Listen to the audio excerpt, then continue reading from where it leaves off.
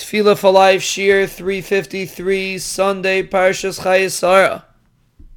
We move on to the next part in Kaddish, Yehei Shlomo Rabba Min Shemaya, which is very similar to what we just discussed at the end of the middle part of Kaddish.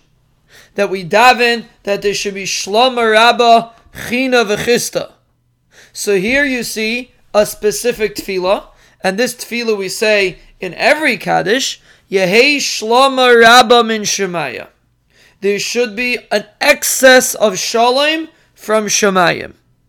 So number one, like we explained before, because shalom is found mainly in Shemayim, down here is a place of machlokes, in Shemayim is a place of shalom. So therefore we ask HaKadosh Baruch Hu that there should be excess shalom from Shemayim. That's the first part of the tefillah. V'chayim, and there should be life. We ask HaKadosh Baruch Hu for life.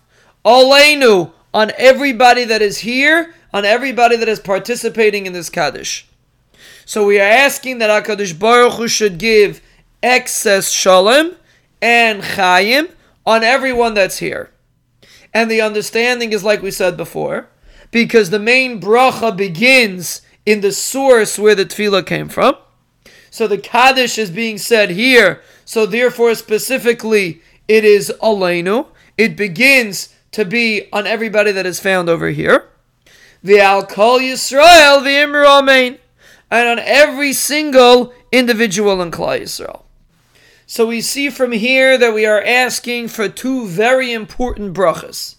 We want the Rebbeinu Shalom to give us Shlomo Rabba, a lot of shalom, and chayim. And you see from here the importance of shalom. And we find this repeated again and again in tefillah. Shalom is one of the most common things that we ask HaKadosh Baruch Hu for. And we see the comparison between shalom and chayim. We put them together. We ask HaKadosh Baruch Hu to give us a lot of shalom and to give us chayim. And the reason is because they are synonymous. Like Chazal say, Lo motza HaKadosh Baruch Hu kli machzik bracha ela hashalom. When a person has shalom, he has everything.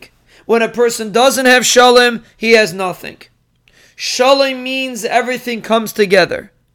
Maves, Misar, Achman al-Itzlan means disintegration. Things fall apart.